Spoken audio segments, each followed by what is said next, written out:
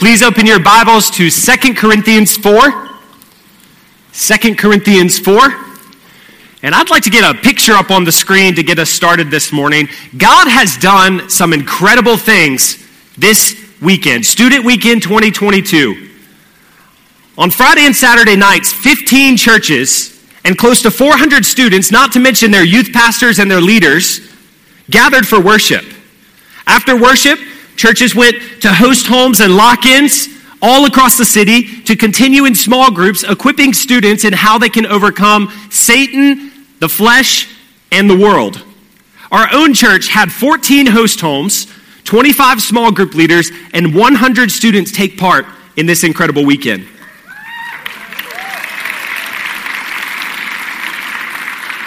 New relationships were formed between youth groups. Discipleship steps were taken, and students gave their lives to Christ. We even had one of our own accept Christ for the first time.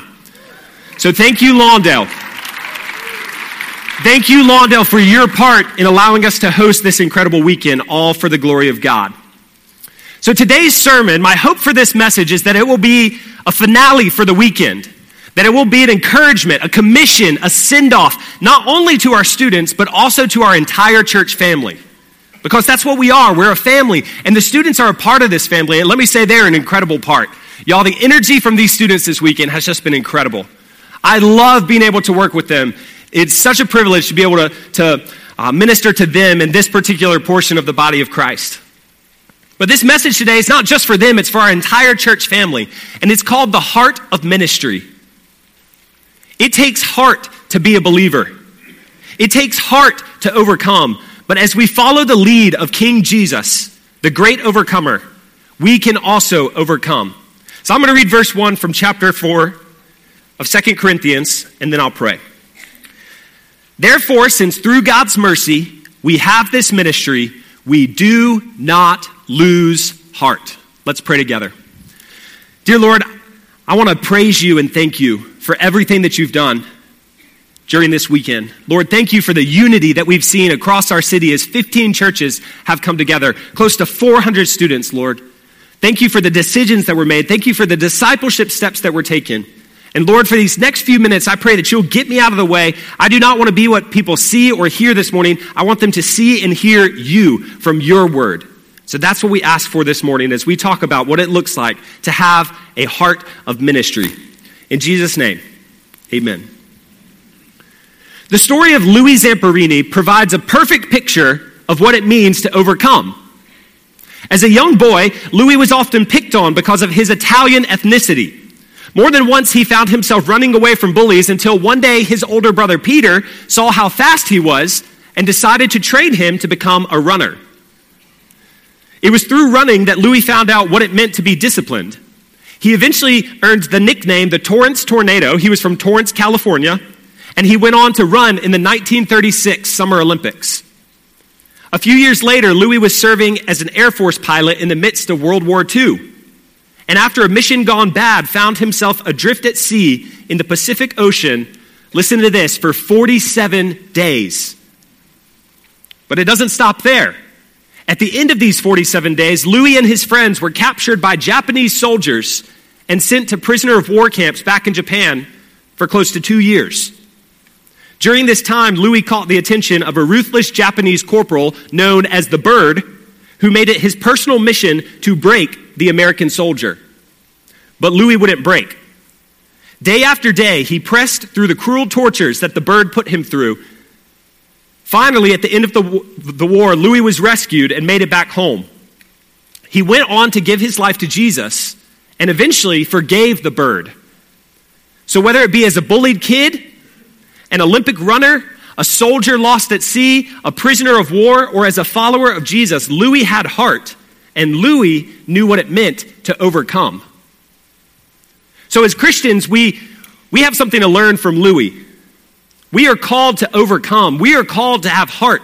Today, we're going to finish our weekend by talking about what it means to overcome and what it means specifically to have a heart of ministry. Genesis tells us that we live in a fallen and broken world. We've been going through Genesis 1 through 11 with Pastor Rodney. From those chapters, we know that we live in a messed up world, but Jesus tells us that through him we can overcome that world. That's John 16. In 2 Corinthians, Paul's going to tell us a little bit about how we can do it.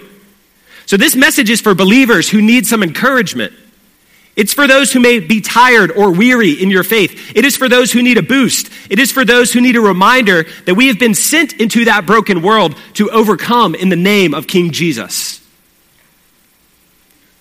Every believer has been given a gospel ministry. That's why every believer is called to have a heart of ministry. The ministers are not just the pastors. They're not just the deacons. Every believer has been given a gospel ministry. We all share in this. We didn't earn this ministry. We don't deserve it, but the fact is that we have it. Unfortunately, many people don't know this, and many more are not acting on it. So it's my hope today that you will know and act on the ministry that God has given you. That you will demonstrate a heart of ministry. And this is how we will overcome Satan, the flesh, and the world. That brings us to our main idea. Overcome darkness with a heart of ministry through the resurrection power of Jesus. One more time. Overcome darkness with a heart of ministry through the resurrection power of Jesus.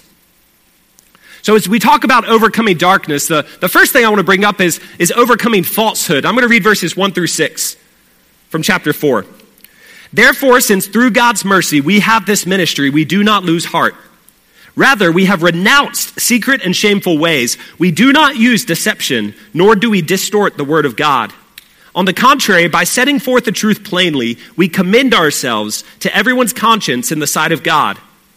And even if our gospel is veiled, it is veiled to those who are perishing. The God of this age has blinded the minds of unbelievers so that they cannot see the light of the gospel that displays the glory of Christ, who is the image of God. For what we preach is not ourselves, but Jesus Christ as Lord, and ourselves as your servants for Jesus' sake. For God, who said, "Let light shine out of darkness," made his light shine in our hearts to give us the light of the knowledge of God's glory displayed in the face of Christ. Overcome falsehood and share the truth of the gospel. That's the first step in a heart of ministry. Overcome falsehood and share the truth of the gospel. Paul spends much of 2 Corinthians defending his ministry. There were a lot of people in the Corinthian church that were trying to discredit Paul. They didn't like him too much, so he spends a lot of 2 Corinthians defending his credentials. And as he does so, he provides some helpful tips for how we should carry out our own ministries that God has given us. And part of having a heart of ministry is sharing the truth of the gospel. I think we can all acknowledge that we live in a world full of lies, falsehood, deceit. The God of this age referred to in this passage is talking about Satan, and we know him also as the father of lies. Relativism has taken hold, and we are told that there's no such thing as absolute truth. Fake news, scandals, cover-ups are a normal part of daily life. But as ministers of the gospel, we are called to be different. Jesus was the way, the truth, and the life. And as his followers, we must be a people of truth. Being a people of the truth involves two things. It involves our presentation and their response. So what is our job when it comes to sharing and presenting the gospel? The passage tells us that we do not use deception, nor do we distort the word of God. We have renounced secret and shameful ways. We can't minister out of manipulation. We must minister out of truth. And if we're being honest, the church probably owes the world a little bit of an apology. And what I mean by that is to think of all the times that Christians throughout history, maybe even in our own lives, think of all the times that Christians have used the gospel to control people, when the gospel is really meant to control us. The gospel is not a tool that we're supposed to use to manipulate people into doing what we want. It's a tool that we share with them so that they can be controlled by the Master and the King Jesus. We also cannot minister to lift up ourselves. We must minister to lift up Jesus. John 3:30 says this, "Jesus must become greater, I must become less." Think of all the ministry that has been done. Think of all the ministry that maybe even you have done in the name of man rather than the name of Jesus. The falsehood that we're talking about in this passage comes in a couple of different forms. There's the blatant and obvious falsehood, false teaching, enemies of the church. The church has a lot of enemies, right? They don't believe what we believe in the Bible. They don't agree with some of the things that we believe. It's easy to spot that, but the harder falsehood to spot is that of compromise. The world slowly creeping its way into the church. This is harder to recognize. Sometimes the church is its own enemy as we let the world into our walls. As I was studying for this message, I learned something about the church at Corinth. I think most of us just assume through the New Testament that all of the churches were persecuted, but that wasn't the case with Corinth. Corinth actually got along really well with the world, which was part of the reason that they had all of these sinful practices as a part of their church. The church got along with the world it was in so that the world found its way into the church. James Moffat says this: the church was in the world as it had to be, but the world was in the church as it ought not to be. And I ask the question to each and every one of us, are we guilty of letting the world into the church? So that's a little bit about our presentation of the truth. As we fight against falsehood, we also have to be concerned with their response. Throughout this weekend, we've talked about how there are three sources of evil in the world. There's Satan, the flesh, and the world. For believers, I would argue that probably the flesh is the trickiest of those three enemies because it's the enemy within us. We can acknowledge that Satan's out there. We can acknowledge that the world's pulling us into its clutches, but it's hard to acknowledge that we have an enemy right here in our own hearts. But this passage makes clear that for unbelievers, Satan is the greatest enemy. His goal is to blind people to the light of the gospel. So Paul uses this metaphor of light. How does light work? It allows us to see things. And Paul says that the gospel is the light that allows us to see God through the person of Jesus. He also references Genesis in these verses. At creation, God called light out of darkness. Through the gospel, God does the same with us. He calls us out of darkness and into the light. Think of Paul's own testimony. He was a persecutor of the church until that day that he was on the Damascus road. The Lord shines from heaven to him, reveals himself to Paul. He calls Paul from darkness to light. And he's done the same with each and every one of us that have put our faith in him. So what does this mean for us? It's not our place to force people to accept the gospel. It is simply our job to present it. And what we have to remember, what I'm always reminding the students, if people reject the gospel, they're not rejecting us. They're rejecting God. Pastor Rodney said something in staff meeting this past week, and that it's better to minister out of grief, out of hurt, than it is out of anger. So as believers, we shouldn't be, I believe this applies to our sharing of the gospel. We shouldn't be angry that people aren't accepting the gospel. We should hurt for them. We should grieve for them, like Paul grieved for his fellow Jews who wouldn't accept Christ. We should pray in faith that God will open their hearts, and then we should live out that faith by putting the gospel in front of them again and again and again. Once again, it's not our job to force them to accept it. It's just our job to present it. Through the years, I've had many people who have walked into my office and who have talked to me about all the reasons that they can't be a Christian. We believe this. We believe that. Evolution says this. The cultural war says this. They have fallen into the trap of believing all of the lies that the father of lies, the devil, has forced down their throats. So when I was younger, when I was in middle and high school, I would get on Facebook and I would argue, I would defend the faith, right? And there's a place for that. There's a place for apologetics. But I've changed my strategy a little bit. When I talk to these people now, my strategy is always the same. I don't get distracted with the questions and the lies. We'll come back to those. We'll answer the questions. We'll sort out the truth. But my strategy now is to simply love them and to present to them truth. I give them the gospel. For too long, the church has looked too much like the world. When the church looks like the world, we are actually lying to the world. Because Jesus called us to be set apart. Jesus called us to be different. Jesus called us to be salt and light. And Jesus called us to be a people of truth. So I ask the question, do you have a heart of ministry? Are you sharing the truth of the gospel in a world of falsehood? Moving on to verses 7 through 12, we'll talk about this idea of overcoming suffering. This is my favorite part of this passage, so let's read it together. Verses 7 through 12. But we have this treasure in jars of clay, to show that this all-surpassing power is from God and not from us. We are hard-pressed on every side, but not crushed. Perplexed, but not in despair. Persecuted, but not abandoned. Struck down, but not destroyed. We always carry around in our body the death of Jesus, so that the life of Jesus may also be revealed in our body. For we who are alive are always being given over to death for Jesus' sake, so that his life may also be revealed in our mortal body. So then death is at work in us, but life is at work in you. Overcome suffering and show the resurrection of Jesus. All weekend long, our students have been looking at this question of what it means to overcome.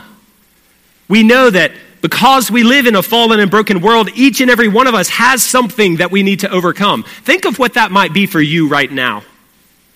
For some, maybe it's an addiction. For others, anxiety, loneliness, depression, anger, the loss of a loved one, sickness or injury or disease. And ultimately, the greatest enemy that all of us have to overcome is death. And this passage is a reminder that we cannot overcome anything on our own. In a do-it-yourself culture, we might think that we can, but we are just fooling ourselves. And we really do live in a do-it-yourself culture. We like to solve all of our own problems. We throw the instruction manuals away. We watch YouTube videos so we can learn how to do things for ourselves. But to truly overcome, you have to get to know the overcomer. To truly overcome sin, you have to first get to know the Savior. So I think verses 7 through 12 answer a couple of really important questions for us. Number one, why is it so easy as a believer to get discouraged? Raise your hand if you're a believer and you've been discouraged before. That's pretty much everybody in the room. So why is it so easy as a believer to get discouraged? In verse 7, Paul says this, we have this treasure in jars of clay. We have the gospel treasure in jars of clay. We have the gospel treasure inside of our weak, frail, mortal human bodies. So I'm a superhero guy. I love superheroes. And when I read this passage, I couldn't help but think of Clark Kent versus Superman. Got any Superman fans in here? Okay.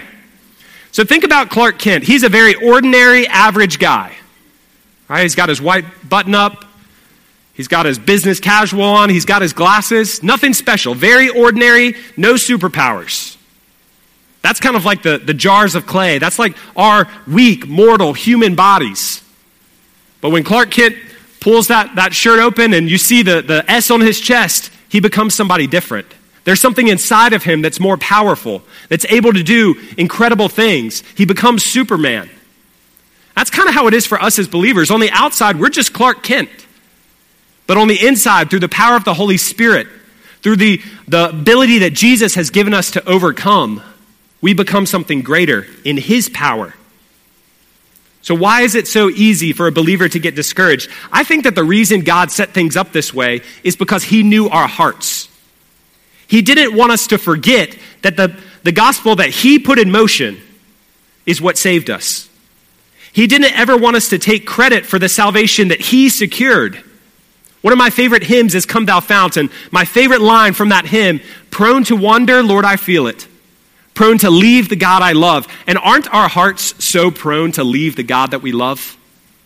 So if we were Superman all the time, we would start taking credit for the gospel. We would start taking credit for our own salvation. So God allows us to continue dealing with some of this human weakness to remind us that he is God and we are not.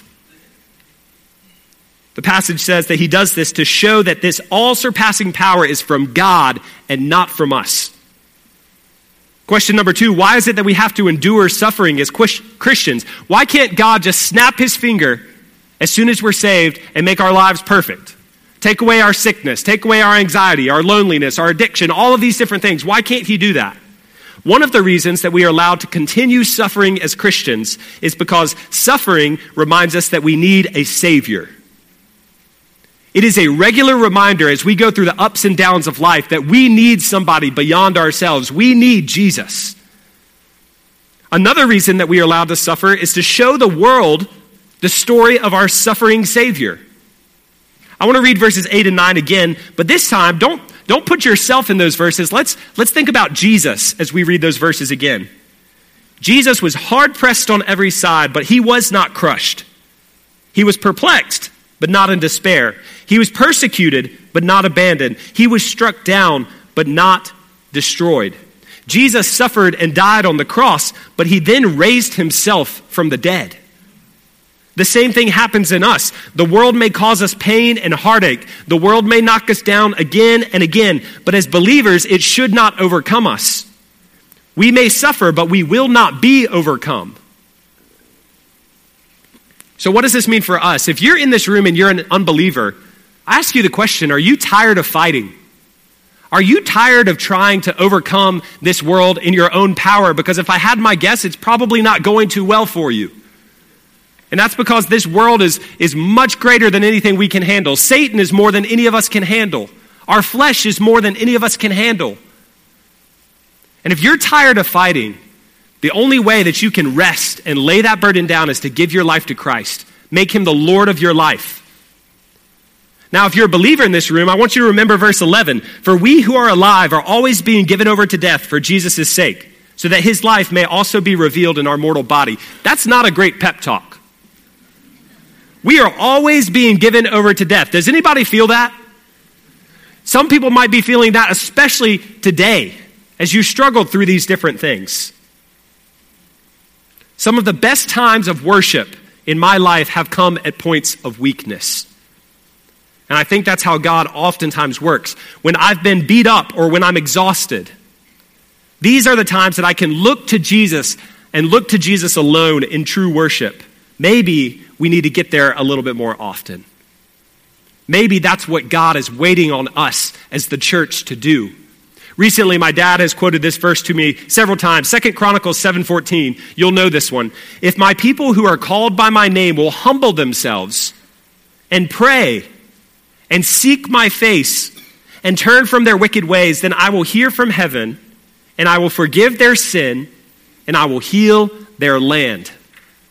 Sometimes it takes us getting to a point of weakness, a point of realizing that we can't handle things on our own to truly worship King Jesus. So I ask you again, do you have a heart of ministry? Are you showing the resurrection of Jesus through your suffering? It's normal to suffer. It reminds us of our Savior. Last but not least, we'll talk about overcoming the greatest enemy of all, and that is death. Let's read verses 13 through 18 together. It is written, I believed, therefore I have spoken. Since we have that same spirit of faith, we also believe and therefore speak. Because we know that the one who raised the Lord Jesus from the dead will also raise us with Jesus and present us with you to himself. All this is for your benefit, so that the grace that is reaching more and more people may cause thanksgiving to overflow to the glory of God. Verse 16, therefore we do not lose heart. Though outwardly we are wasting away, yet inwardly we are being renewed day by day. For our light and momentary troubles are achieving for us an eternal glory that far outweighs them all. So we fix our eyes not on what is seen, but on what is unseen. Since what is seen is temporary, but what is unseen is eternal. Now that is a good pep talk. What we learn from those final verses is that we can overcome death and be assured of eternal life. Everything we've talked about today has been great so far. As believers, we have the ability to overcome in a world of falsehood. As believers, we have the ability to overcome in a world of suffering. But that's not all. As believers, we also have the ability to overcome in a world of death. And because of that, it is our job to spread the good news. That's why Paul says, I believe, therefore I have spoken. It's almost as if he's saying, because I believe, I have to speak. That's what he's saying in verse 13. If you believe, you cannot be silent. If you believe, you must speak. How could you not? We have the answer to falsehood and suffering and even death.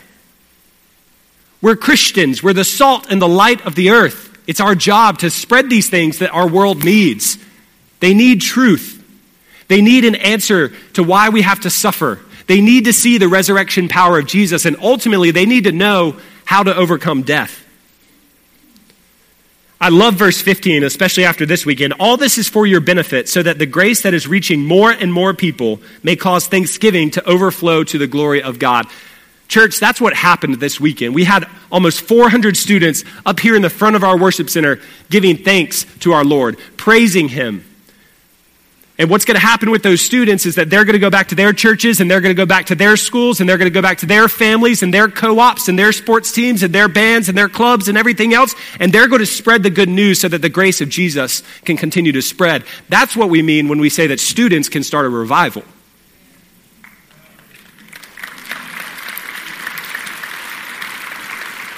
The gospel message will spread as soon as believers start doing their jobs. That is the promise that we hear in verse 15.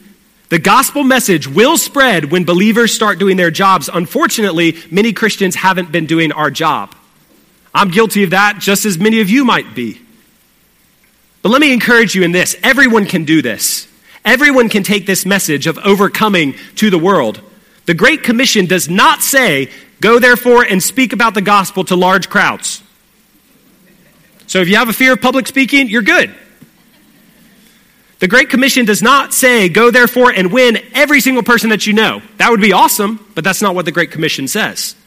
It simply says, "Go therefore and make disciples." It starts with one. Talk to that neighbor. Talk to that best friend. Talk to that family member. Talk to that coworker. Make disciples one by one. Also in this passage, Paul points out something pretty incredible about the Christian walk. Jesus has overcome in the past by dying on the cross and rising from the grave. We celebrate that more than anything else at church. Jesus will overcome in the future by coming back for us and restoring this broken world. We're looking forward to that day, but what we oftentimes miss out on is the present. Jesus has overcome in the present by filling us with the Holy Spirit. We forget about that, church. We forget about abundant life here in the present by always focusing on the eternal life that is to come. And eternal life is a great thing. But Jesus has offered us more than that. He has offered us abundant life here in the present. We can live on earth right now with the peace and the rest of Jesus. How do we do this? By fixing our eyes on Jesus. When we do that, we will overcome. I say that to students so often as they come with discipleship questions and family situations and temptations and struggles. My advice is fix your eyes on Jesus. I can give you tips and tricks to fight against these things, but you need to look at Jesus. You don't need to look at me. You don't need to look at another pastor. You need to look at Jesus. Paul says again in verse 16, just like he said in verse 1, "Therefore we do not lose heart." Where does this heart of ministry truly come from? It comes from realizing that we are being renewed even as we are wasting away. So on those days that you feel tired in your body, your spirit can be renewed as a Christian. That's exciting. That's special. It comes from thinking with an eternal perspective rather than a temporary one.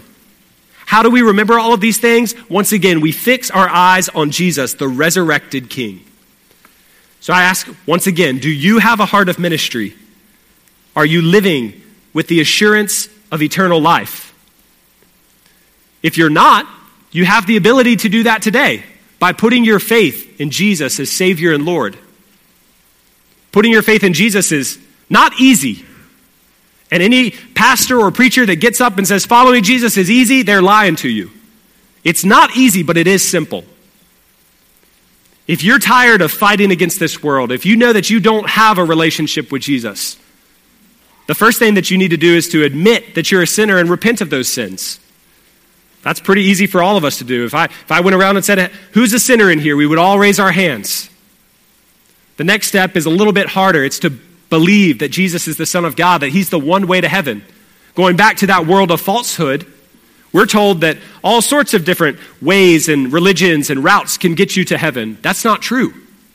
Jesus is the one way to heaven. We have to put our faith in him as Savior and Lord. We admit that we're a sinner. We believe in Jesus as the Son of God. The next part's the hardest. We have to give our lives over to him. We have to turn control over to him. That's the part that's really not easy, because we want to be the kings and the queens of our own life.